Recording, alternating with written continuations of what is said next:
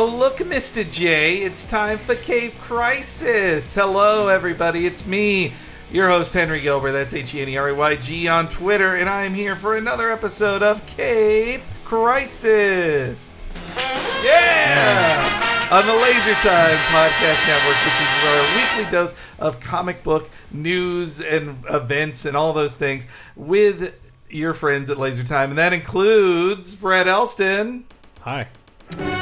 And it also includes... You had all week to put new songs. Chris Antista. Chris Antista. Unreasonably attracted to Henry Gilbert. Do that intro. And I'm also here with Dave Elston. No, Rudden. Dave Rudden. Rud David. Look, guys, Hey, didn't you use that one already? I meant to have more clips, but I copied too many clips this week for other things that I forgot to get more. Can I get the HBO song next time? That takes forever. No, Guts. Give me Guts. Oh, Guts you want? Yeah, hey. Dave Rudden. There we go. I will keep that in mind next time. Hey, everybody, how's it going? Even our sound effects are more dated than the references on them. Why they even listen to us, man? Exactly. I don't know why they get. We're a show for Gen Xers, man. Yeah, which is why we're going to be talking about starting off our episode with a 90s creation, and that is our superhero spotlight of one Harleen Quinzel of aka Harley Quinn, because she was a big deal in one of the news stories this week of Suicide Squad. She's one of the major characters in it. That new Margot trailer. Robbie. Yeah. I have liked everything I've seen of Suicide Squad. I love that poster. I love that trailer. We will talk more about that in the news bit a little Even bit the later. Joker? But even that Joker, I got to say, I kind of liked that Joker in it. Kind of like that Joker. So Harley Quinn. Are we just really good at this, or are we tripping over the same reference? We have the same life. So that Harley Quinn, she's the most famous henchman of the Joker, who is then just ascended to being her own superhero in more recent years. Do you know what her status is now, or are you going to get to Oh, that? yeah, I'll get into that. But let's start with when she first appeared, and that was in Season 1, 1992 episode of Batman, the animated series, called Joker's Favor. And she was created by Paul Dini, the writer of that episode and executive producer of the show, and designed by Bruce Timm and his team. And now let's hear what her first lines ever were, Harley's first ever word. It is to laugh, huh, Mr. J? I ask you, Harley, who's given more hours of amusement to the Gotham Police Force than me? No one, Mr. J. I deserve, nay, demand the right to honor our dear commissioner as well. Hear, hear. And from the beginning, I think she's a little more toned down than she would be even like 4 episodes later. But she appeared without explanation, right? yeah, she was just, well, as Paul Dini described it, he wanted, later in the episode, he's crashing a party for Commissioner Gordon. Half the episodes of a DC animated series are about somebody having a party that a supervillain attacks. But to do that, they wheel in a cake, and you think, ooh, a stripper's here, and It's Saturday morning. I'm ready for it. Harvey Bullock basically has that reaction, and so you need a sexy dame to be that, and that's what Harley can be.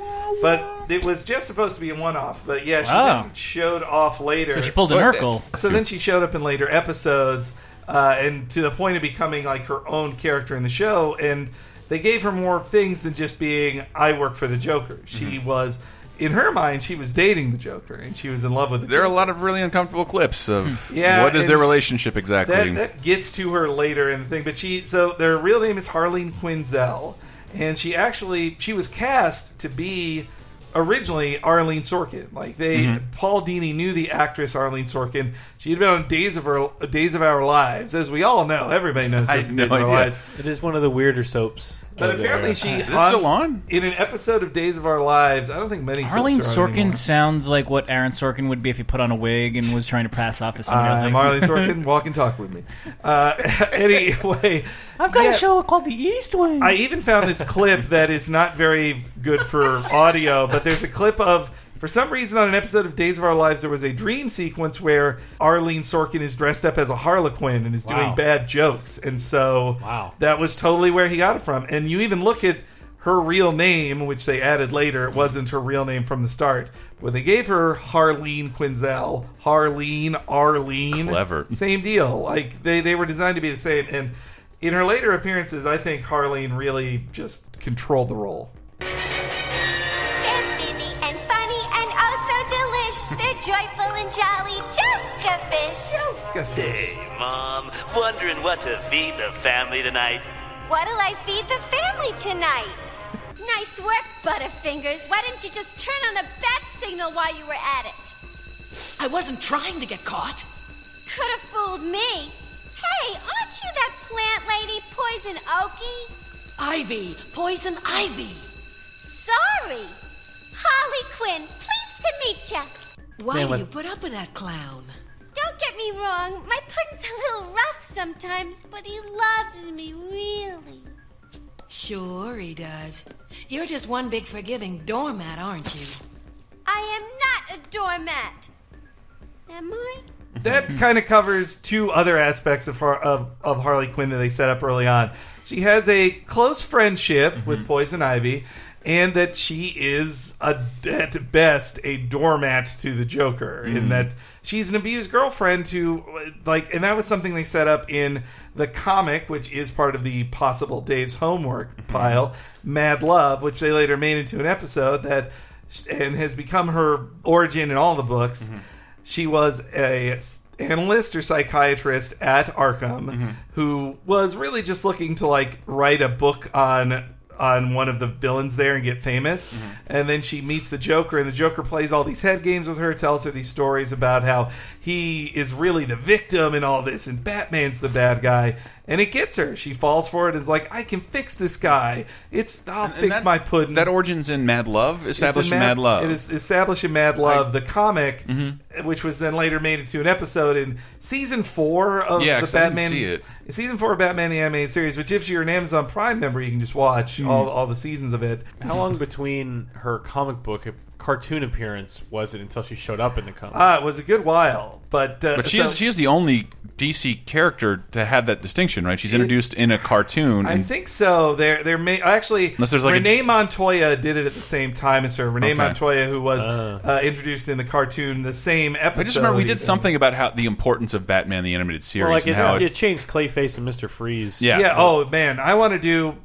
When I was going through the list too, I was like, I want to do a commentary for this one. I want to do a commentary for this one because we've been doing classic comic commentaries for our Patreon for $10 and up patrons. And I do want to do the Mr. Freeze one because Mr. Freeze was a total joke until they gave him the tragic origin on the animated series. His wife is literally iceboxed. Yeah, and same with Joker was so menacing even without Harley. And I think Hamill and Harley have such a great. Hamill and Arlene have such a great. If you go and buy DC Legos, Two-Face and Poison Ivy are exactly TAS characters, the animated series characters, and those characters don't exist anywhere else anymore. Yeah, but they've been. It's true. They snugly fit into the universe. Well, Poison Ivy's got her own comic this week. Oh, she does?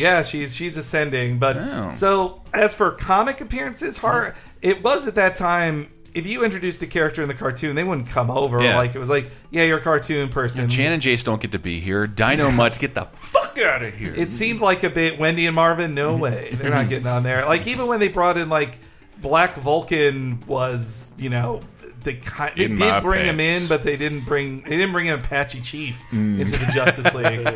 Or the Wonder Twins, I guess that's who I was thinking. But so her first comic book appearance technically is Batman Adventures 12, which was the animated series spin-off comic that was called Batgirl Day 1, where it was kind of a parody of Year One. It was just a Batgirl adventure where she fought Ivy and Harley.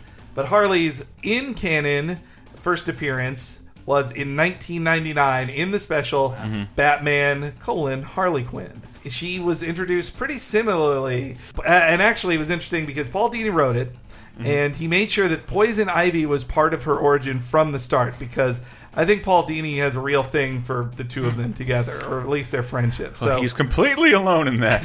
I can't understand. So because 1999 in Batman means it took place during No Man's Land, which that is a whole thing unto itself. But quick version is there was a giant earthquake that just demolished Gotham, and it became no longer part of the United States, and it was just the Wild West, and Batman was the Arkham only City. buddy. Yeah, pretty much Arkham City. In that, found in the rubble of Arkham, Poison Ivy found this confused blonde lady who told her a very similar origin story of being a worker at Arkham Asylum, falling for the Joker, and now wanting to follow the Joker. And by the end of the book, she's his sidekick again, and they set up there too that Harley, she can definitely go toe to toe with Robin in the show, but she's not that strong. But in the comics, they set up like she has like excellent acrobatic ability. She's on par with a Robin at that level. Maybe not Batman.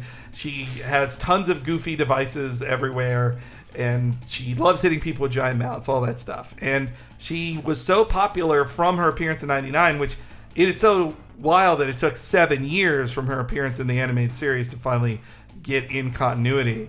But then she got her own book in 2000.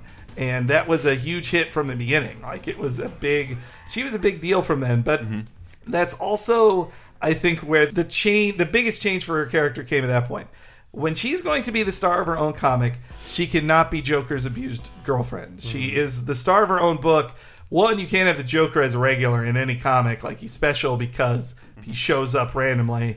But also, her being like an abused, sometimes physically abused girlfriend of the Joker, like, it's uncomfortable. It's not what you want to read from a hero in a book. They've kind of just been split ever since then, or at least they're like back and forth. Like Batman, and she's been more cast as an anti-hero. Like Batman looks there's like, well, you know what you did was wrong, and you're not going back to the Joker, and you could be a superhero if you wanted, so I'm going to let you free, but watch over you. I get confused, because I've been meaning to read more Suicide Squad comics, but however, I've played more Batman games where she acts as like a pious religious follower of the Joker, even after his death. And then I watched the animated thing where she's treated like a victim of the Joker, where she hates the things that she's done. I've been meaning to pick up more Suicide Squad stuff, and I did see Comixology didn't put anything on sale, but categorized all the Suicide Squad content, so it's easy to find. Well, it's funny you mentioned Arkham, because the Arkham City games also are a big turning point in the characterization of Harley too. Not just because it's one of the first times Harley ditched her overall outfit and her, skin tight Harlequin outfit, and instead went for Suicide Girl, I guess is the right. Maybe the correct term for it, but with bustiers and mini skirts and torn up leggings and all that stuff, and butterfly tattoos, it's the best. And so Arlene Sorkin played her in Arkham Asylum, but I couldn't find out why it was. It could be that she's getting older, she didn't want to be playing Harley all the time, or that they wanted to go with somebody cheaper, more available, whatever. I don't understand, because as far as I can tell by my thorough research, voice actors never turn down money for any reason. But she has now been with 2011's Arkham City. Regularly, she's been played by Tara Strong, which let's see if you can tell the difference. It's hard. It's pretty close. You can hear it a little bit here, but here's Tara Strong's Harley. I think you should do what he says. It would be a shame to get blood all over my nice new outfit. What do you think, Batbrain? Like it? What am I saying? Of course you do. Who wouldn't? She does a great job. She does a great job. When I played Arkham City, I didn't know. No, I didn't notice at all. I think I knew in advance and forgot that it wasn't the same voice actress. Cyndi Lauper never played Harley Quinn. Too expensive. I think she definitely have the Cyndi Lauper mold, I'd suppose. But all right, so then we get into a whole nother realm of Harley, because she changed quite a bit again when the New 52 came out. She wasn't starring in a book when New 52 happened.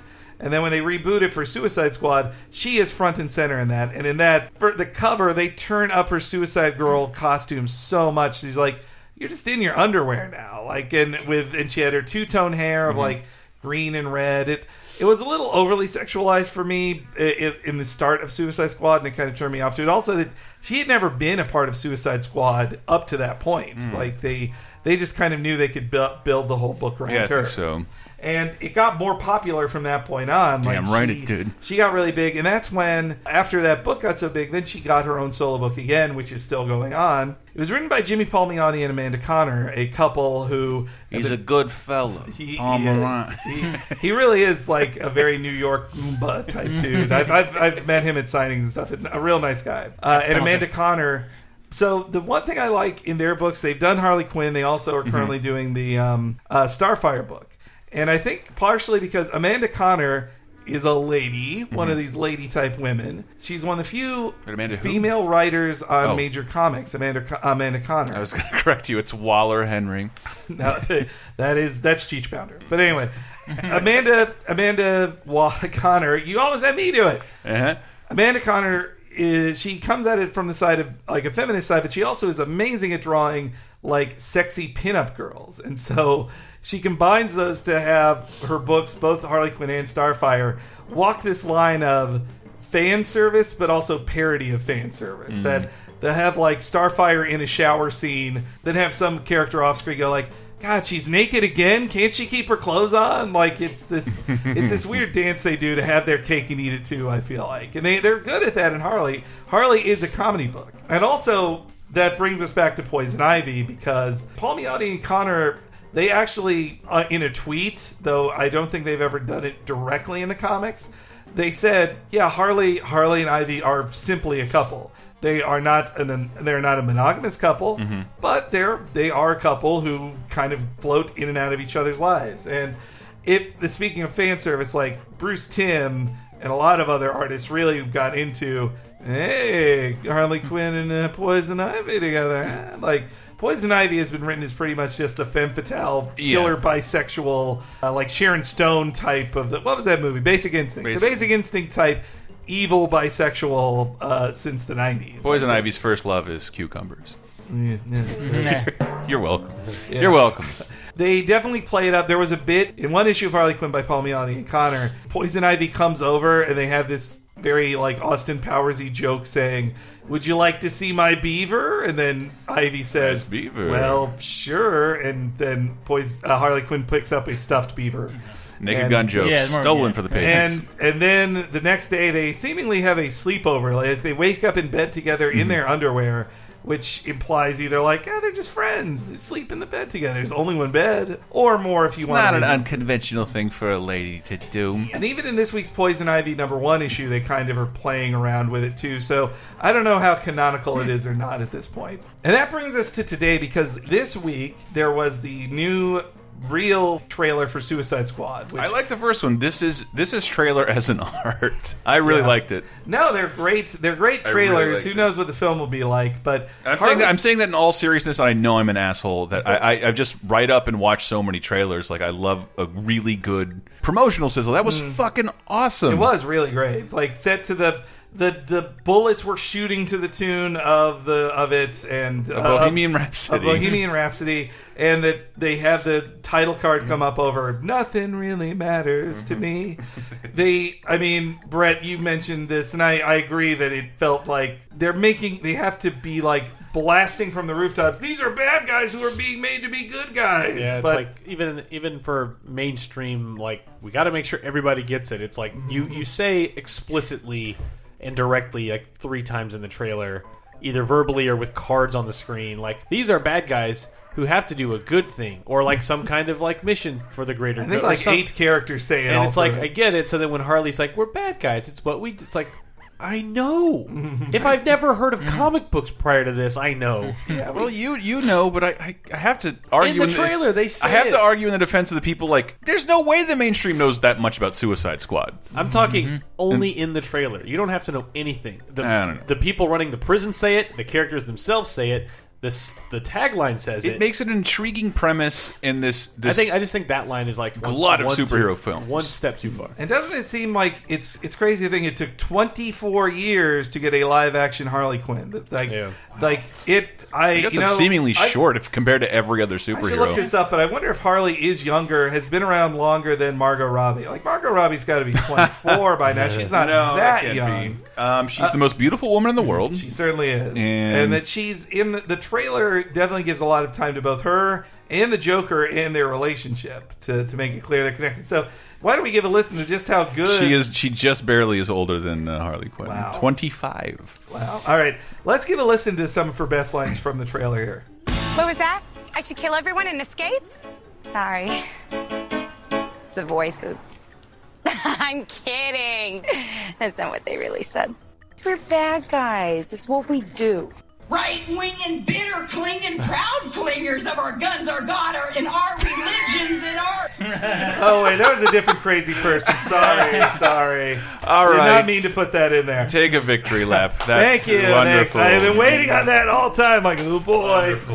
I like that, but that line at the line of "we're bad guys." Remember, like, and she does that to steal a purse. Yeah, she's not as New York or or whatever her accent is. Like, and that accent it's turned down a little bit. That accent is going extinct. Right after we lose every Holocaust survivor, World War II veteran, we will lose that accent. You within learn months. that at stickball school, I believe. Hey, stickball, huh? So, if I were to suggest any good places to start with reading Harley comics. I would definitely say the Mad Love comic book, which has been collected. Not the Drew Barrymore movie. That's a fine movie. I'm surprised anybody else remembered it. Not the Paul Reiser Helen Hunt TV show. I'm thinking of Home Fries. Chris O'Donnell? Yeah, no, Home Fries is better, actually. Robin? Yeah. I was referencing Mad About You. There's also Gotham City Sirens, which is this fun trio book that it's Harley, Poison Ivy, and Catwoman all living together in a wacky situation. It's a fun book. And you can watch for just $10 a month. Yes. It's also written by Paul Dini. Both those are by Paul Dini. And I would also suggest the first volume of her New 52 book, the Harley Quinn book by Palmiani and Connor. Both of those are great. Then plus, of best episodes that she's in the animated series, I definitely love her, like, Joker Fish is one of my all-time favorite episodes. As is Joker's Millions, where Joker inherits a bunch of money, and he hires... I've got to spend it all before midnight. And he hires a new Harley Quinn who's not half as good and keeps calling him Mr. G. And also the Mad Love episode of the cartoon, too. They're all really great. And so that is the Super Spotlight. Lovely. Love you, Harley. Someone had cataloged on our Patreon, patreon.com/lasertime. What did we just do? Spider-Man, first episode of Marvel's 1994 Spider-Man? Yep. He's like, okay, to get this straight, Chris's first crush is Harley Quinn, Brett's first crush is Rogue, and Henry's is Spider-Man. Yeah, I guess so. I didn't realize we laid it all out like that. I was more into Superboy. Superboy and Robin in, like, 93. Like, as far as the cartoons go, Rogue, yeah, but I mean, I was more into Psylocke. If MTV's The Grind wasn't on and my parents weren't home, I was definitely masturbating to Harley episodes of Batman the Animated Series. I think in all those cases you will see they skin tight outfits are the common denominator, even with Spider-Man. Yeah, even with Spider-Man. Well, okay, let's get into the news, guy. Or Dave, did you want to name your first? Yeah, well, I was just like the first comic I ever bought was because there was a pretty lady on it. It was Doc it was Brown. Maxima on the cover. Who's gonna fuck Superman? Yeah, she's about to fuck Superman on the grave of Lois Lane. Well, that's switching up a storm, basically. But to me, as like a 10 or 11-year-old, I'm like, this is really hot. Dave was a goth kid, so you're into corpses. Yeah. I want to be a widower and I want to have sex on my wife's grave. Because that way you'll know you've had sex with two women. See, right here. With my kid watching. But again, the Suicide Squad trailer, that was, I'd say, the biggest news, which aired on the DC Meet the Future or whatever. I missed it. After It's one of those things that just doesn't come on like Hulu or anything like that. And I have it on my computer on a weird website that I've never heard of that archives stolen videos. It's interesting because CW is pretty good about putting their stuff up. So is ABC. But it's a one-off. With the exception of that last Marvel special. They never put that up for anybody. Which we'll get to that in a second. I'm not. And by the way, I'm not going to go out of my way to pirate your fucking promotional thing. Yeah, this should just be on YouTube. It's a fucking commercial. You should pay me to watch it. Yeah. I don't care what I actually did like that Kevin Smith and Jeff Johns were the host of it. That is a very nerdy. Yeah, they're very nerdy dudes talking about that network money. Good for them. But so these were some of the reactions from the audience, our fans. Gun Cannon D said, "It seems like they're trying to market Suicide Squad as DC's Guardians of the Galaxy, but darker. It'll be interesting to compare it to Deadpool once both are out. Based on the trailers, Deadpool seems to be a more lighthearted, mature comic film compared to Suicide Squad. Yet Deadpool is rated R. Suicide Squad's PG-13." Interesting. That was insane. That all the news this week of alleged petition to get a PG-13 Deadpool. Oh, really? What the hell is wrong with people? It was some parent who's like, they made it sound like it was some kid who wanted to see the movie, but he couldn't. Like, kids, sneak into it. Both your mom or dad or whatever. Yeah, if your mom's not cool, then go to your cool friend's house. I'll explain to you what chimichangas and blowjobs are. You know what? I kind of went down a little rabbit hole with that, where it was like someone made like a joke reply to that, like like your mother is a whore. And then I looked up that Deadpool account. It's not in any way like authorized or official. I would think not. And then I saw like sponsored tweets from that account, like, "Oh, thanks Hot Pockets for." I'm like, "Motherfucker! Like you made a terrible parody account." And he gets to be a fake Deadpool and make money. This person did. All right, writing this down. Sir Zax had a similar feeling that this is a grimdark Guardians trailer, but with very little actual levity. That's not what they really said is a decent Joker. That's not what they really said is a decent Joker, but they'll need to be better to justify all the eyeshadow. Not that you can't make a good movie out of Korn album art, but just that this movie seems to lack self-awareness. I kind of disagree with that. Yeah, I think that trailer, the first one seemed extra moody, but this trailer seemed very self-aware. Yeah, I love this new trailer. Yeah, I thought it was almost too self-aware. Of like, yeah, we're joking, and we said this to a Queen song, pretty famous one too, which almost before this trailer I would have put Bohemian Rhapsody on a list of like, this song is too famous and been used in too many movies, you can't make it in your trailer, but this one proved you can still find something new with it. Really interesting with You're it. You're gonna spew in this. Yeah, it'll never not be Wayne's World. That's how old we are, man. This is it gotta for do a new Monday Night Movie generation. commentary for that, man. Lurkero said, the Suicide Squad trailer managed to capture the playfulness of the crew, but it lacked any serious or surprising moments that highlighted the seriousness of the danger. I think they should have added a better clip of the Joker, one that had impact. I love the clips of the Joker. I don't want to know what he does just yet. I don't know how long. I don't hope he's not in the movie that long, to be totally honest. Yeah, though I guess not as... They've got Will Smith as the biggest star in the movie, but as far as a named character, he doesn't have an Oscar. They've got to have the Joker there to be like, oh, and the Joker's in this. You all know who the Joker is. Like, you can't say Killer Croc's in this along with Katana. Like Killer Croc. They say Killer Croc's the guy who kills and eats people. I'm like, Yeah, I'm glad you're keeping that. They flash by that so quick. Like, you light on fire, you're possessed by a witch. You eat, this guy eats people. You're just crazy. That's a perfect and also seeing Captain Boomerang like snap open a beer and drink it during the thing. That's Captain Boomerang. By the way, they don't name I'd him. like you have to tell me. Yeah, well, he's got an Australian accent, so of course. Wait, what's Will Smith's character's power? He can deduce concussions. Oh, he's good at identifying. He can negotiate more money for a second movie. With everybody on the team, he's like, "Oh, you've all got Should've gotten a bigger man. laugh. Tell the truth." There was also the trailer. There's also, well, I guess you wouldn't even call it a trailer. An exclusive first look at Wonder Woman, the 2017 film, which they had some lip service to like, "Hey, feminism's real important now," and this is like a feminist icon and stuff. But what I liked the footage they showed of the actual film, not of her stuff from Batman vs Superman, because it totally had the feel of Thor meets Captain America, which if you're going to rip off Marvel, those are good first movies to go with. Because it is as spacey as Thor, or just otherworldly, of like, she comes from this land of people and a famous actress is playing her mom. And it has that kind of feel, but it also takes place during World War II, so it's a period piece as well. Yeah, I really like that. And it keeps her World War II connection and also keeps Steve Trevor as a World War II pilot. I like that. I like that a lot. And Gal Gadot's growing on me, though I feel like Wonder Woman, it's an impossible body. It's the same with, like, I don't know, Chris Hemsworth. They should have somebody as buff as Chris Hemsworth to be... Yeah, you could say the same thing for Harley Quinn. Yeah. I've seen every inch of Margot Robbie. Thank you, Wolf of Wall Street. Not Billy Harley a lady named Gal playing Wonder Woman is the best name match since a guy named Webb directed Spider-Man. That's true. That's very true. Yeah, that would have been a great tweet, Dave. Now I'm stealing it. Now I'm stealing it. Delete it. This won't post. You can still. Yeah. You got some hours. You got a few hours. But what did you guys? Okay, did you guys see the Wonder Woman footage too? I didn't actually. Okay. No, man. I saw that it existed, and I'm like, I'll get to that because I just didn't. I knew that DC special was coming out, and I'm like, I want to watch it, but I don't have half an hour. Somebody else in the comments also brought up that it was funny to see Jeff Johns starts explaining her origin, and Kevin Smith has this look on his face like, yeah, I know what her origin is. I think he forgot that, like, you're telling the audience, Kevin. This isn't testing you. We know. He's Kevy one take. He doesn't.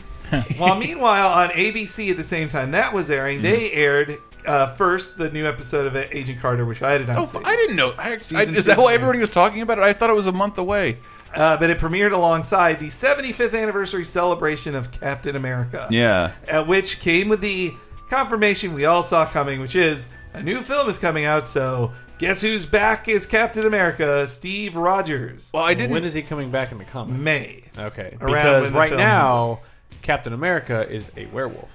Wait a minute, what? That's what's happening in the story. Wow, I have not been keeping up. Wait, Wilson is? Yeah. Steve Rogers has been a werewolf before, though, so He is turned into a wolf man.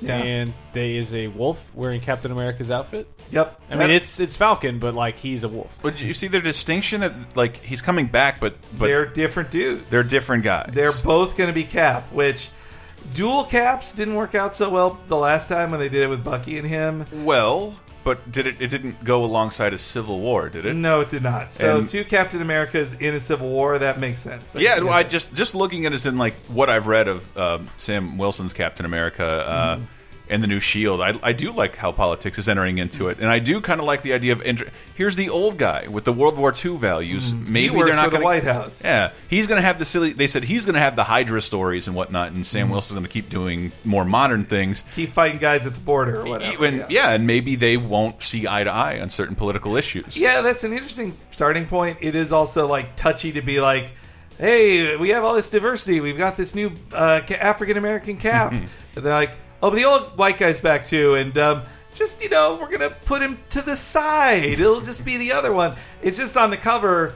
The cover has to be Steve in the front. It's his fucking comic book. But when it's just it can't a weird not visual. hurt sales of the other book. But it's just a weird visual on the cover of white Captain America back at the front running, and about 8 steps back is Sam Wilson. I see what you're saying. Yeah. But you could also make the same argument for not having him on the cover. Yeah, totally. And so, Then it's like, I know, it's a damned if you do, damned if you don't Yeah. thing. And it's also, wait and see how they deal with it. Though Sam gets to keep the real shield. He's got the circle shield.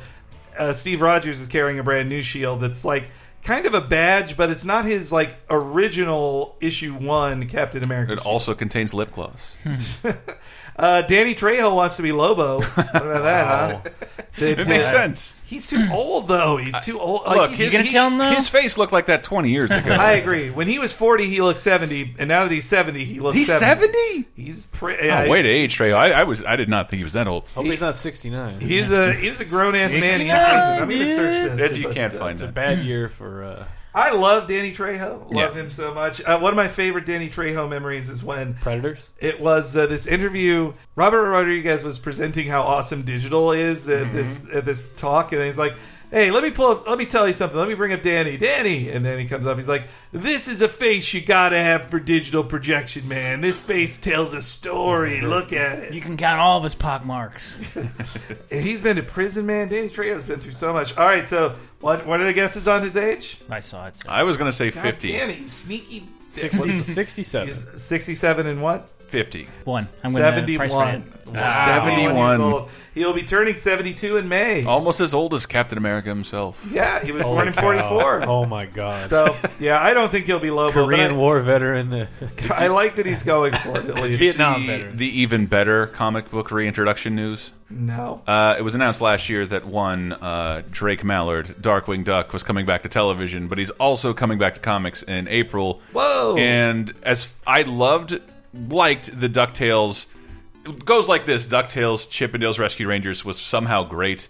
The Darkwing Duck comics were fucking excellent, really good, Yeah. and they only got 2 volumes out before Disney bought Marvel and kind of, I think, preemptively canceled all its contracts with other Pretty comic much, providers. Yeah, Boom lost a lot of stuff. Yeah, but like they're all publishing their Disney stuff on IDW anyway. They're not publishing under Marvel, so I don't. Yeah, I don't get it either. And I don't know where Darkwing's going to go, to be totally honest. But I found it, and maybe I'll give it to Dave for homework, but not really. Crisis on Infinite Darkwings. That's my Hank's Corner of the Week.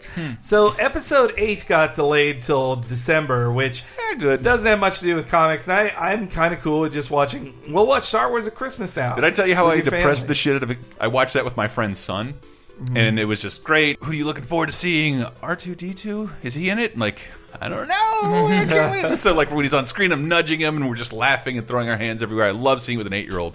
And he's like, comes out of the movie. He's like, wow, when's the next one coming out? I'm like, well, how old are you?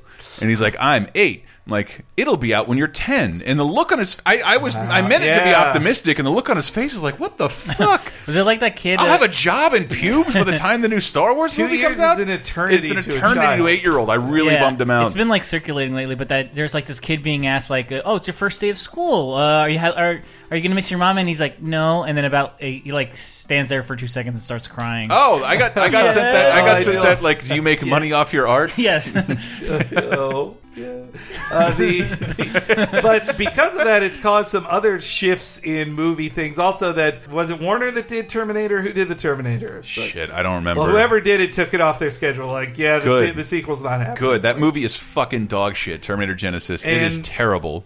And also, to replace Star Wars is now the next Pirates movie is coming out. Then the Pirates of the Caribbean. Can you believe they're fucking worse? Boy, they left 5 or 6. 5. 6. No, 6. Wait, there's no 5th movie. No, Stranger Tides was 4. Yeah, okay, so it is 5th. Yeah, you're right. There's no 5th movie. You're thinking of the ride. But more interesting to me, which is based off the movie.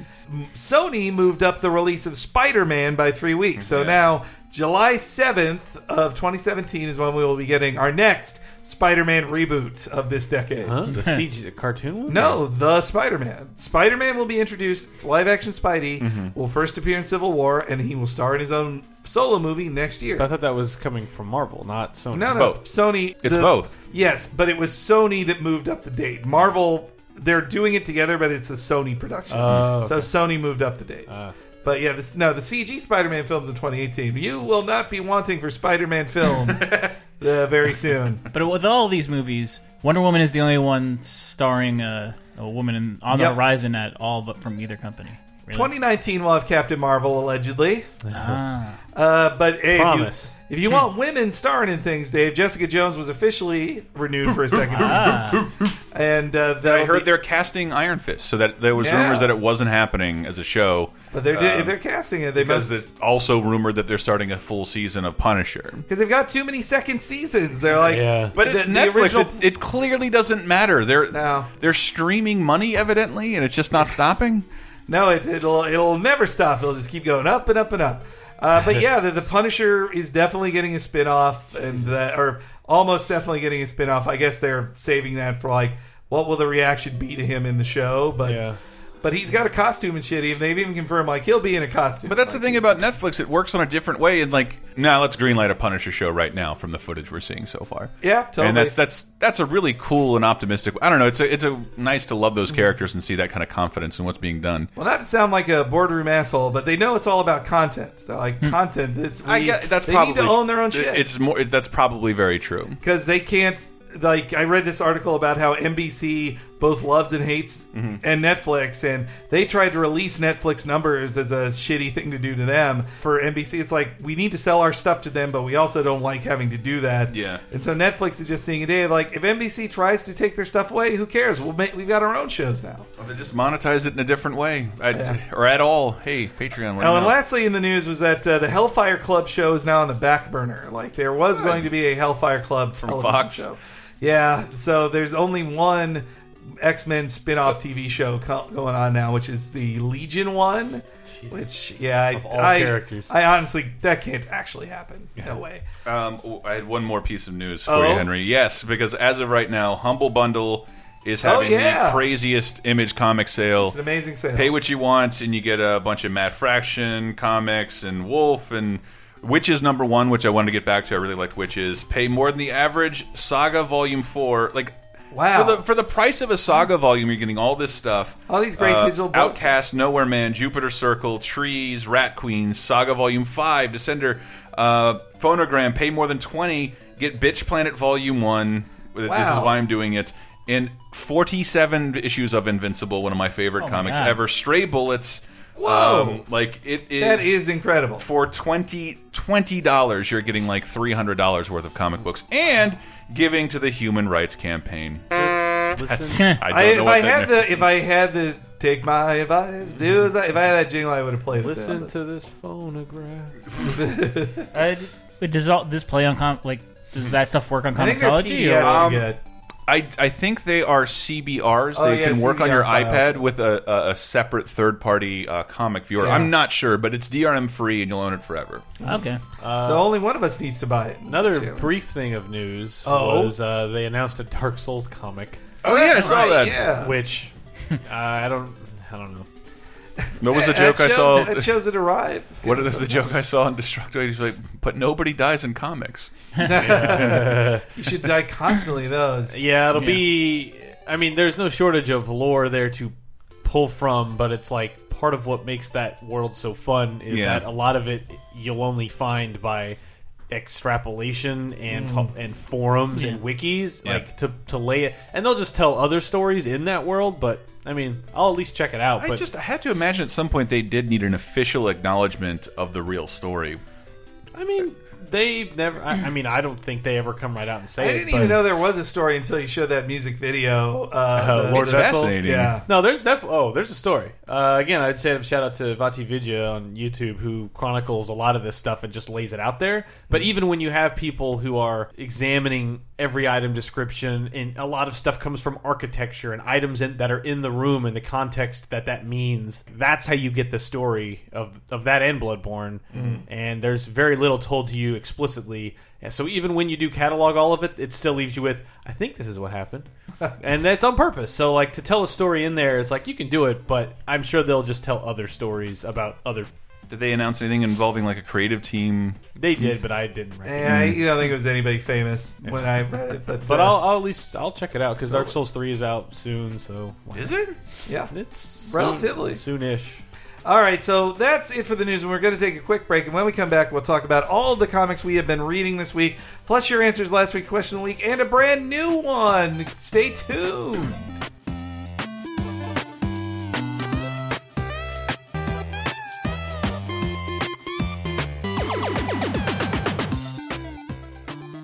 Hi, everybody. Thanks again for listening to Cape Crisis on the Laser Time Podcast Network. I appreciate all of you guys listening to each week or telling me on Twitter or Facebook how much you like the show. And I also have been, really appreciate the responses to the slight change in format for this year. I hope you guys are liking it. If not, tell me about that too. I like hearing back from all you guys.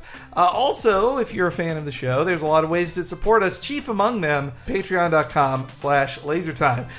If you wanted to directly give us money each month, $5 a month gets you so much extra stuff that we do on top of all the other podcasts we do on Laser Time.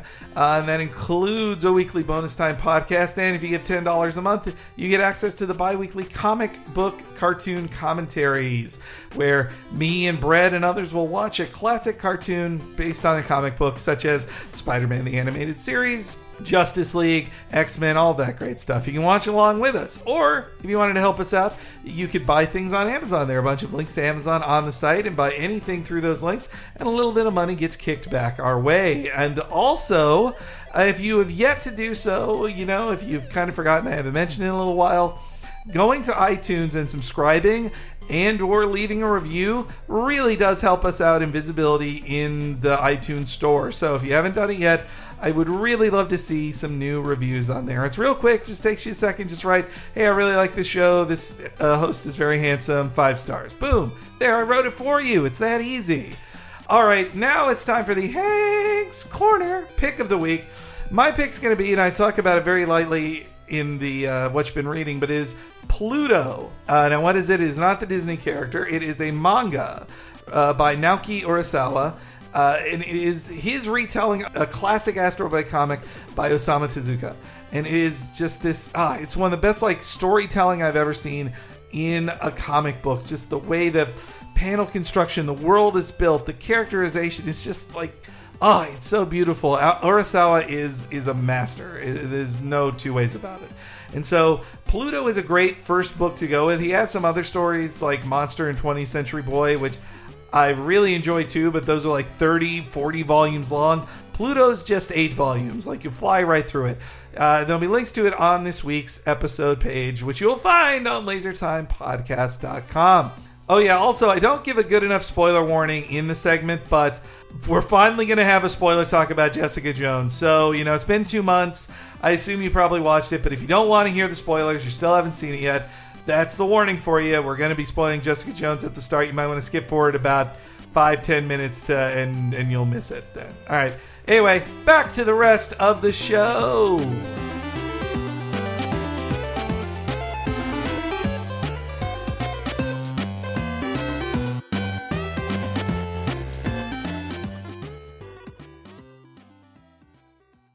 Avengers Assemble!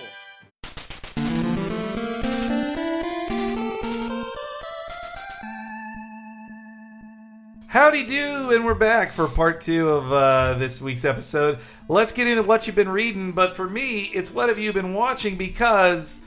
Dun, dun, dun, dun, I finally finished watching Jessica Jones this weekend. I'm embarrassed to say I drug my dumb feet on it. It was so weird because once I watched like episode 8, then it just all like, okay, next episode. It just flew right by. But it was a great show. Do you guys want to talk spoilers on it now? That once the capture takes place, it's impossible to look away. No, it's such a shift. I wondered how they were going to deal with it. Like, how can she share that many scenes with David Tennant? I don't get it. And once they establish he can't control her anymore, and just the episode 10 that's just a bloodbath. It's that one really gets you like, well, you're never going to stop watching now. Like, we got you. Man. It's just wonderful. I was very happy Patsy lived to the end. Like, I like Patsy, and that like Malcolm ended up getting a job at the end, and he's going to be a receptionist now, I guess. It was nice to see that dude redeemed. I really thought he would be the first dude murdered. It was when he started, I was like, this is the most cliched ass character of all time. Yeah, and then he this grew in every film. Like, grow as much as he did. And and then he becomes like a social worker by the end. And okay, so one theory I have is that her neighbor, the crazy lady, the twin, that she's going to be Typhoid Mary. That's my thing here, because I don't know. She was not redeemed. Like, the best thing was that she got to relax in her own way, but she was still crazy. And the way she almost controlled the minds of those dudes to get them to beat up Jessica Jones. Like, she's just like, no, come on, you guys are mad at her. She's probably working for him. Yeah, let's go beat her up. Yeah. Like, that's a pretty extreme reaction they have. Also, when they killed Ruben, like, when she just... Kristen Ritter, she did such a good job. Playing that character. Yeah, no, that was great. There's only one thing towards the end when the twin got everyone to go over there and fight him. There's a point where somebody hits her in the head with like a 2x4 or some block of wood or something and knocks her out for hours. Yeah, and I'm like, no. There's nothing else you've established in this show when she's hit by trucks and buses and thrown through walls and like hit by people with enhanced strength that a regular person swinging a heavy thing that they're not strong enough to get that much strength behind them. But she needs to be unconscious for events to happen. Yeah, she can't be conscious, so this other thing can happen at the police station or wherever. Right. It's just like the show was great, but that was one time where I'm like, she's not knocked out from that. Like, you've established in the show, she's not like. No, like a normal person, sure, but not. They've shown that she can be shot. Like, she's not bulletproof, but she heals quick, and that And if she was out for like what, and then gets back up, and maybe she was down for like a second, and like, damn, fucking knocked me out. Like, but it's like, and it's dark now. But for plot purposes, she has to be unconscious. And it's like, I would rather they like knocked her out and then like immediately like chained her up or something. I was definitely shocked when they killed Hope. I was like, wow, you really like, I thought we were sticking with her to the end of this and you're just fucking killing her. I thought that was cool because she would be like someone who's like, I don't have a reason to be here. Yeah. Like, I killed my parents. Though it's so extreme, like in Daredevil, when they killed Ben Urich, that was a shock for me because it was like, wait, he's a regular and his thing is that he never dies. Like that they kill him in the first season. Yeah, that's but then in this, it was like 4 people like that. They're like, oh no, that one's dead too. This one's dead too. And the Nuke guy got killed too, right? No? Nuke. I mean, he was beaten and maybe dead, but Kozlov took his body. Oh, that was also great too. That Simpson character, I liked him, but I was like, Simpson, you're taking up a lot of screen time here, and it feels like you're supposed to be somebody. For a second, I thought he was going to be this character named Annex, who is a completely forgotten 90s Spider-Man friend. But the second the Doc showed up and was like, I've got reds, I got blues, oh, fuck, it's Nuke. I thought he was going to be Leon Kennedy. Resident Evil. Oh, I get it. No, I know it's but where's the red and blues? Because he looks like Leon. Oh, he does. I guess he looks like Leon. Sure. He looks like a slightly buffer Leon. Talking about red and blue herbs. Yeah, there you go. Okay. I'm going to cut down some of that so I don't sound as stupid. Now you can't. Anyway, the stuff with Nuke, Nuke is the definition of an over-the-top villain in the comics. Yeah. And so to see him morph into that was quite a change. Oh, yeah, they killed the guy from The Wire, too. That was a big shock. The cop from The Wire. Who I always mistake for the guy who played Ben Urich. Yeah, he... Oh, yeah. Racist. No, I can't. It's totally possible. They look the same and play the exact same roles and everything. And also, as somebody who complained about Superman breaking necks, I wondered if people would say, oh, well, you don't care that she broke a dude's neck, but the way the show is written, they're like, there's no capturing him. You have to kill him. Like, Purple Man has to die. Well, there's that, and they never really established that she wouldn't do that. No. It's not core to her character to find the right solution. Yeah. That's not her character. She's killed before. She doesn't... If the circumstances call for it, she'll do it. And it seems like the only reason he was kept alive long enough was to get someone out of trouble. Yeah. And then he realized, like, oh, that is why Hope killed herself, because she realized he can't be killed if I'm alive. Like, as long as there's hope for me... It's almost too cliche that her name was Hope when we're discussing the show now. But, yeah, Patsy, I really like Patsy and her character grew and all the background, like her and Patsy being Did sisters. she have a comic out this week? Yes, and that is also what I read. I also had Patsy Walker, a.k.a. Patsy Raccoon. A.k.a. Hellcat #2 this week, which was it was good. A lot of fun. You're reading it too now, Yeah, Brett? it reminds me of it kind of reminds me of reading Mary Jane. Like, yeah, there's a little bit more at stake. It's not total like high school drama, but it feels so much lower stakes and fun to read because it's in the real Marvel U. Somebody changed my recipe in the school newspaper. Yeah, there's at least like some mystery, but it ends on like a cliffhanger of like this person's back, and there's like an immediate like, and then the next panel's like Squirrel Girl going, who? Yeah, like I don't know who that is, and then that's the end of the issue, and you're like, oh, that's fun. And then also she's working like Patsy works at a mall, a place in the mall, and that her gay roommate is maybe going to go on a date with another dude, and also that they start digging into her past with her old friend Heidi that she love hates, and I like the promise of it, and that it ends with a girls' night out of the Marvel U. It was like her, Squirrel Girl, She-Hulk, the Valkyrie. Almost said Valkyrie. I've been playing too many games. And America Chavez, Hawkeye, all of them hanging out together. It was just a neat thing that you don't see in other books. It's a lighter, Hellcat's a lighter book, and I like that. It's fun. But they also go over so quickly in the book. If you listened to Spotlights ago, I talk about how crazy Hellcat's background is, and so when she carefully reveals, oh yeah, I was dead once. Oh, that was funny. And then her roommate's like, whoa, what? Well, you'll tell me when you're comfortable, but wow, jeez. And that she didn't even mention that it was because she was euthanized. Like, I also read Captain Marvel #1. I did too. The other girl book of the week, but which was it was the first issue. Another great first issue that set that, and I use it's great a setup. I use great loosely because it's like it wasn't bad, but it sets up like, oh, so here's what Alpha Flight is. It's this geosynchronous orbit space station over Earth that's going to be where she lives, and it's kind of mundane and boring, and that's part of the joke. And I liked, was that Puck? I think it was Puck. Yeah. Puck was my favorite part. And he of was it. like, Puck was fucking funny. Yeah, I was like, wow, Puck is back. Yeah. Alpha Flight became the name of the space program that Wakanda started. It makes way more sense. But they also hired Alpha Flight as part of the team, so not just Puck, but also Aurora and Sasquatch are there. As long as Sasquatch is there, and Sasquatch is meditating and all this, but Puck was funny, great. and they even give you he talks about how he doesn't sleep because he's like in constant pain because of his super little body. It's kind of sad. It gives a little tragedy to him. Did him and Strong Guy ever talk about their constant pain? Oh no, they should team up sometime. I bet they must. I'm guessing it's important to read because she's at the center of Civil War II, right? Yeah, it's her versus Iron Man on the cover. So Iron Man. I mean, they're definitely building up Captain Marvel. They're putting a lot of stock into her, which is good, and I think that shows they are still invested in her movie. I hope so. I know earlier I said allegedly she'll star in a movie, but it's just because she hasn't been cast yet. Not to bring that up again, but I just feels like when we were watching, we were all entranced by the initial Phase 1 and part of 2 of Marvel films. They seemed to have all these balls in motion whenever they'd announce something. And I feel like they announced all those titles, and it's like, you just started shooting Doctor Strange. Like, there's no one attached. There's no one attached. Black Panther may start sometime. There's nobody attached to Captain Marvel. Yeah, or Inhumans. Inhumans is even more impossible. Yeah, it's quite extreme. I don't know. I wrote about it in the disappointing because like the stings used to mean something. And I think all of Phase 2 had disappointing post-credit sequences because they didn't actually have anything moving. Well, because they announced it so far in advance, and I guess you don't. But that's why I would think they would have more to show. I didn't see anything that tickled me as much as seeing Thor's hammer, perhaps. And that's not a euphemism. I actually mean his hammer.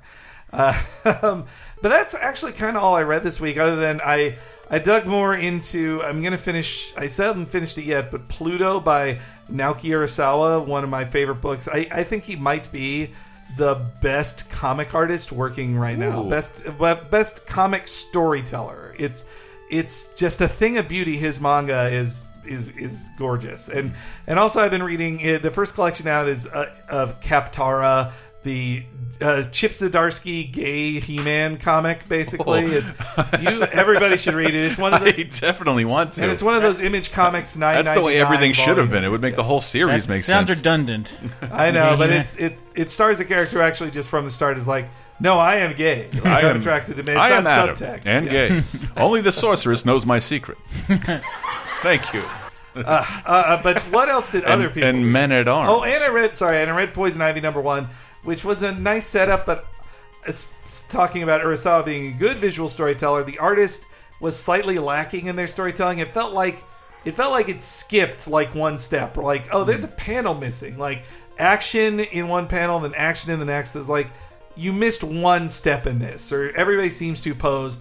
Though it did have one interesting bit where a very cliched situation happened where Poison Ivy and Harley were going out to a bar to get drinks, and then a bunch of burly biker dudes say, hey, what are you girls doing here? And so then it starts the obvious fight scene, but then Poison Ivy uses, instead of getting physical, she uses pheromones on two of the dudes and they start making out. Anyway, what else do other people read? I was catching back up on Star Wars and then sort of realized, fuck, I gotta go catch up on Vader and Vader Down too. So I had to put a stop to that, and I was gonna catch up on Vision and Spider-Man and Deadpool, but instead I don't know what made me want to read. I think it was somebody posted something on Facebook I thought was funny. Was it Matthew? Superman American Alien. Oh yeah, but it's written by Max Landis, who wrote a really fun Superman book a while back that we talked about. The one where he confronts the Joker and he's like, "Oh yeah, I might kill you." And he did the explanation of the death of Superman, which was a great video. Yeah, absolutely. And it's just like American Alien. It's I think the approach that most people are taking with Superman, not as the perfect hero, but like, no, he's a fucking alien. Yeah. I just worry sometimes they overdo the flaws of Superman. Like, oh, Superman's so flawed. So that's not not what this is, and it's great because the whole first issue is just him as a little kid, and like for example, he goes to see E.T. to try and I don't know like synergize that vibe, and just starts floating in front of Lana for no reason, and like doesn't know what the fuck is this, and so instead of like a flaw, he's totally it's a perfect child. It's Ma and Pa Kent get to look really cool. They wake up and they like pull him down from the sky and like, Clark, come on, please grab me. I can't hold on to your foot anymore. Please grab me. You're way stronger. Come on, Clark. And then like, all right, let's get a handle on this, son. I'm going to teach you how to fly. I don't know how, but I'm going to teach you how to fly. I like that. I'm going to teach you how to fly. Like I should read that. And if you get stuck in the air again, we're going to go get the crop duster and we're going to try and pull you in because I don't think that'll hurt you. But a very funny look at the adolescence of Superman. Yeah. Wait, Max Landis made a character without flaws? Kind of sounds like Superman's a Mary Sue. No, I was not going to say it. You don't have to wear all your flaws on your sleeve, like me.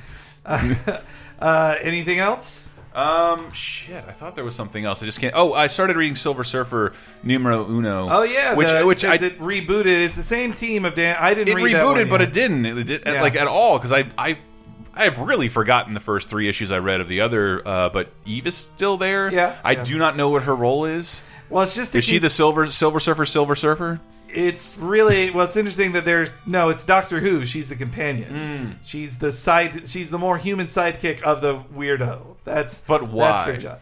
Well, because they're in love, and like that was a great introduction in the first issue of the last volume. That somebody uses a magic machine to teleport the person Silver Surfer loves the most in all the universe, and she pops up, and then Surfer's like, I've never met you before, and then they fall in love then because they just found the person he would be most perfectly suited for that technically it was like a love connection. Did you guys read it? I didn't read the new volume. No. Fucking. If you're a Laser Time it's Dan Slott and Mike listener, Allred in general, and it in the middle of the book, they're watching Wizard of Oz, and all of a sudden the image starts to fade away, as does their memory, and then you get to see shots of record stores, like as all the culture in the memories of it starts to lift out very fast as people all of a sudden start to forget their favorite things. Wow. And I'm like, if you're a listener to this network, we're out of jobs. God, damn! We have to do 8 sports shows.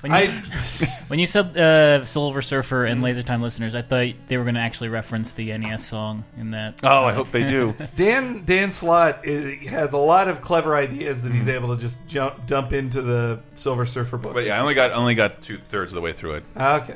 Anything else, Brett? No. I read that Darkwing Duck is coming back, and I was excited. So I think it's great. You should read that too. I shall turn to The Walking Dead. Yeah. Dave Rudden, what have you read? I also read that Venture Brothers is coming back with an awesome new trailer featuring what looks like MODOK, Kingpin, and Avengers parallels in addition to the Brown Widow. Oh, God, Fallen Arches, that guy. Arches as the Hawkeye with the archer with feet on his the end arrows of his arrow. Instead of points at the end are 2 feet connected at the MODOK heel. is a character called Think Tank because he's in a little purple tank. Sorry, but yes, we wrote it up on LaserTimePodcast.com. Please check out that trailer, January 31st. I love that show. On Venture Brothers, they would sometimes lightly touch on superheroes, but only episodes like Captain Sunshine would be a full-on superhero parody instead of like a spy movie parody or something. Yeah. But now they're going like, no, this is Spider-Man. This is the Avengers. They're not out in the woods in like these deep bases now. They're in New York with a bunch of Marvel characters, which is where Marvel is. Yeah. All right, The Walking Dead. Let's get back to you. Well, Dave, what did you read this week?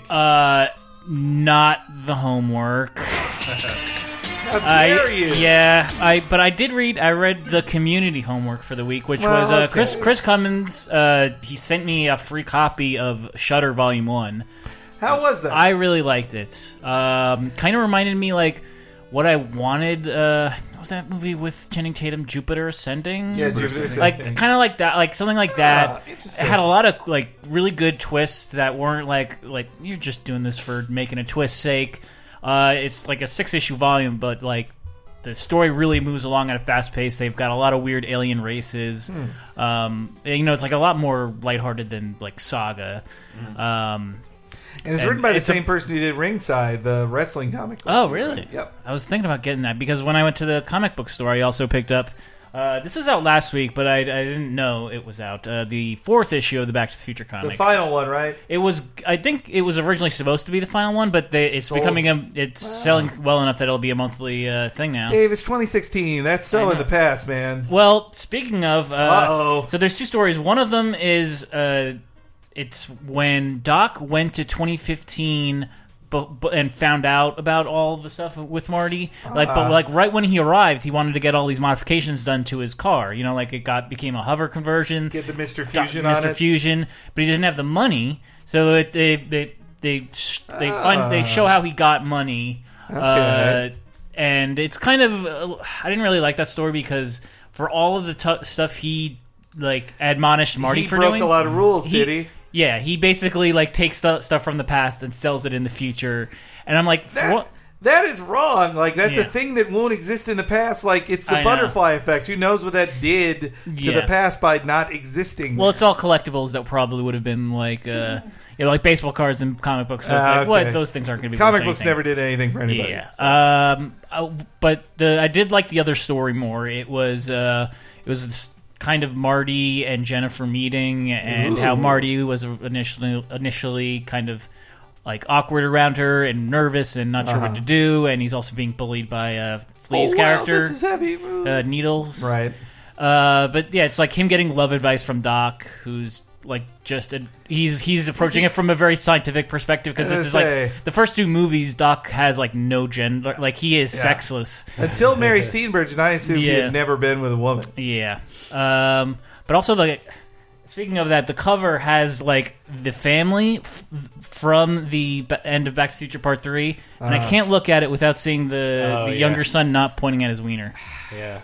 Jules and Vern, they're called, right? Yeah. Were they named that in the film, or was that just added Yeah. for the Okay, all right. Yeah. Oh, that's right. He introduced them. And then they're in the show a lot. Yeah, they were pretty annoying. It was weird that they didn't talk in the movie. They're just like, here are my two mute kids. This one's pointing at his dick. It's easier than figuring out how they would say. Like, you just cast them for how they look. You don't have to get them to be actors. That's another movie we got to do for commentary. It's the last one left. Oh, yeah. We did 1 and 2. We could do 3. Well, only when it's 1886. Yeah, but I will do last week's homework. It's 130 years ago. Ocean. But you're going to read it. You will. Last week, if you guys want to keep up, it's Ocean. That's this week's homework. But as I do when I miss a homework, I do double the homework. Oh, really? Double the value. Well, I feel like I have to assign you Mad Love. Yeah, I was going to ask for that. Yeah. So, so Batman, done. Mad Love by Bruce Timm and Paul Dini. Great book. I think you will enjoy quite a lot, Dave. So that is your assignment for this week. All right, now let's get into this week's answers to last week's question of the week. If you guys recall, last week's question of the week was about what was your favorite anniversary issue, one that 25, 50, 100, 200, 400, whatever. And the audience had some interesting replies. Triskidable was first. They said, The Walking Dead 50. I like to reread these series from the start every once in a while. Wow. And issue 50 is usually the one that stings the hardest. This issue was the turning point for Rick and Carl, as it's a very brief but intense chronicle of how they come to realize, in spite of the fallout from the prison, they are the only family they have left. It is heart-wrenching. Meanwhile, John Wahizel is a man after my own heart. I've read Amazing Spider-Man 350 over and over and over again as a kid. Love the fight with Dr. Doom. Oh, yeah. And the Eric Larson, Todd McFarlane pin-up in the back was too awesome. I love that, too. That is a great issue. And that pin-up in the back, half of Spider-Man drawn by Eric Larson, half drawn by Todd McFarlane. The Todd McFarlane one is in the symbiote costume. Totally forgot about that. Yeah, that is probably one of my favorites, because that is a great, because as a kid, it's a one-and-done story, really. It's a great one-off story that's about I guess 349 kind of connects to it, but it's more about Doctor Doom is completely out of Spider-Man's league, and it's a great story. If you're like, what's the deal with Doctor Doom? And I don't know. It was before the modern era of comics where I don't even know what Doctor Doom is supposed to be anymore. It just seems like that it changes year by year, how powerful he is, or is he the ultimate villain, or is he a side dude? Yeah, it's just so all over the place now because there's too many cooks in the kitchen. I feel, but at 350 back in the 80s and 90s, it was 70s, 80s, 90s. It's Doctor Doom has a bit, and that comic is his bit done so well. Yeah, he's you can't even touch me. You can't move me, Spider-Man. Yeah. And it's Spider-Man who normally gets these weird victories off all kinds of villains, and he's just I can't stop Doom at all. He's beaten Eric Larson was amazing at drawing battle damage to Spider-Man, and that his costume is in threads. Yeah. And Black Wolverine said, I really enjoyed Avengers 500, a.k.a. Avengers Disassembled. Before Bendis decided to go crazy with his mega story arcs, he took what should have been a time to celebrate the Avengers and destroy them instead. Sure, some of the deaths are bullshit. Hawkeye, not like this. Yeah. But the whole Scarlet Witch thing goes crazy plot. The whole Scarlet Witch goes crazy plot point was a really cool thing to do. Johnny Blaze, GWS, said, for me, a few things will ever be as monumental as X-Men 25 and Wolverine 75, the climax of Fatal Attractions. Wolverine gets his adamantium ripped out, and Professor X mind wipes Magneto, both events that had repercussions for years afterwards. You don't believe how many times I rewound the climax of Fatal Attractions. Jeez. Holograms on those covers, by the way. Obi, amazing holograms. They put the ones from a year before on the Spider-Man books to shame. They were a bit better holograms on the X-Men ones. Obi-Wan Kenobi said, Fantastic Four 500, the climax of the unthinkable arc. Oh, yeah. One of my favorite arcs from my favorite FF writer, Mark Waid. Yeah. Onimaru said, I'm going to go with Captain America 25, a near-perfect example of how anniversary issues fail more often than they succeed. It is the ending of a completely different book that has a shocking event that shakes up the status quo to draw in readers, and is mostly retconned or explained away in the extremely convoluted way about a year later. Yeah. Worse yet, spectators bought up most of the issue's limited run when it was released, making it very hard to actually find the comic until Marvel ran a second run, bursting an all too familiar short-lived comic bubble of the time. I do remember that. It was just a shock of, No, Captain America died in this because everybody figured if Cap was going to die, it would be in Civil War, the last issue of that. And then he says, if I may be a total hipster, I was always a fan of Antarctic Press's Gold Digger swimsuit anniversary issues.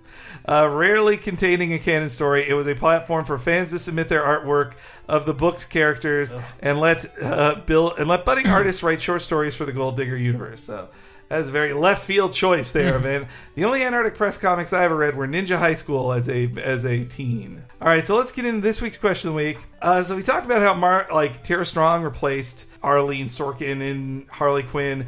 Now Margot Robbie is playing it. So I was curious, what is your favorite actor to take over a famous comic book role from another person? Terrence Howard is a fine actor. He's good, and I like him in a lot of stuff.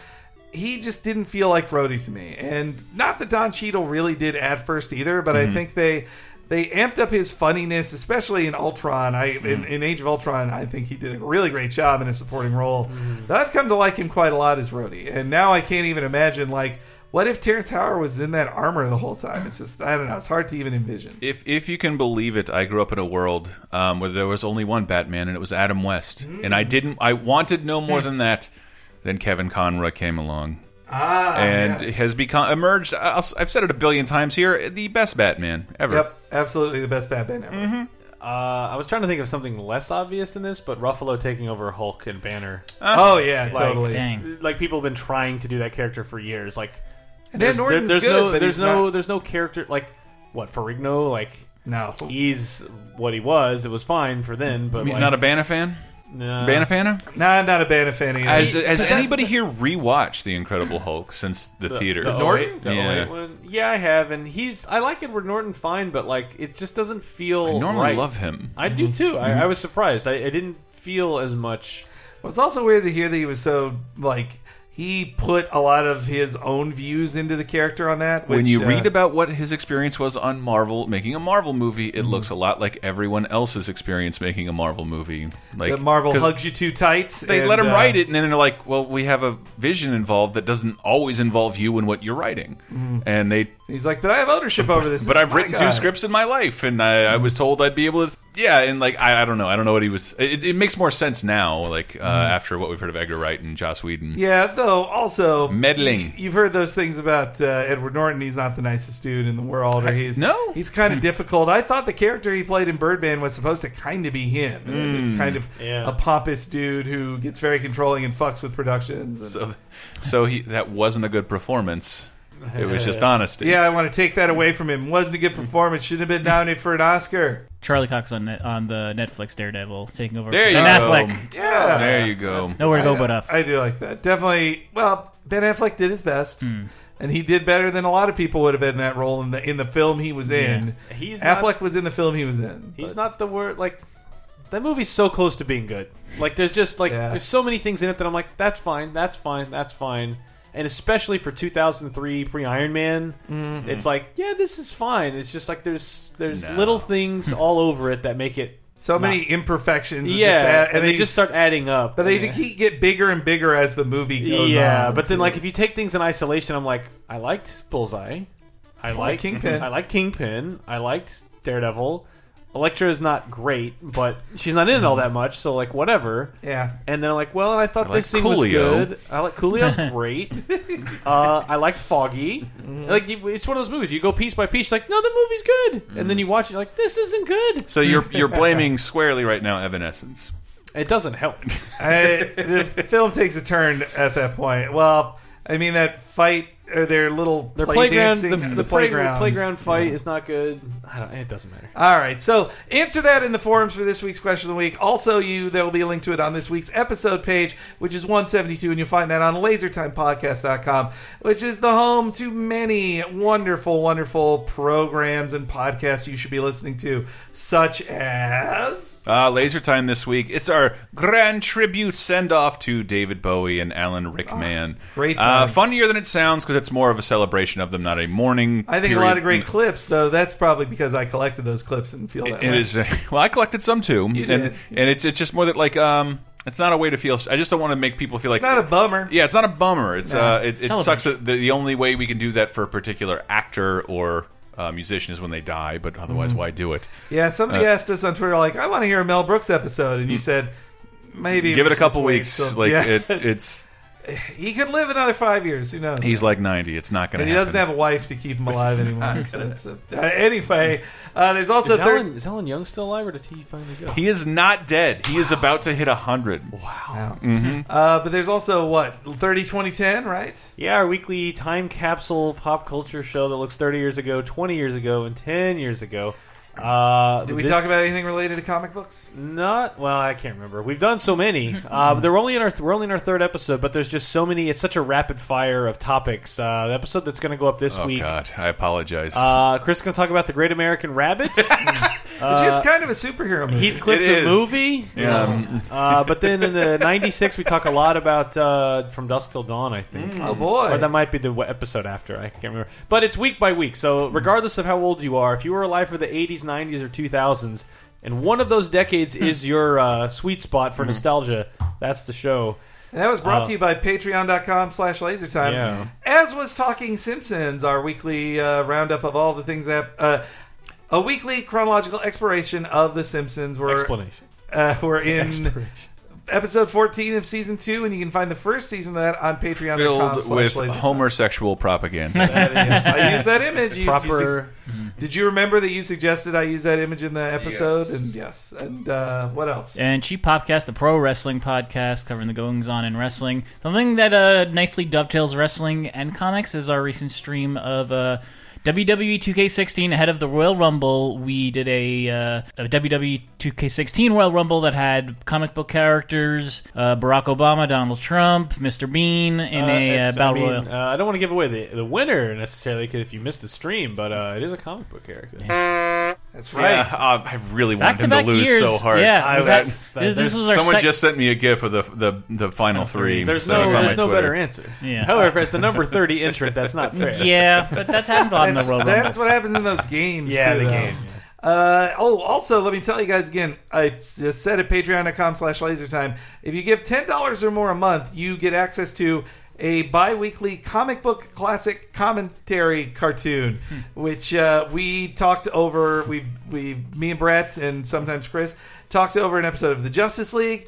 We talked over the first episode of the Spider-Man animated series. We talked over the Christmas X-Men cartoon.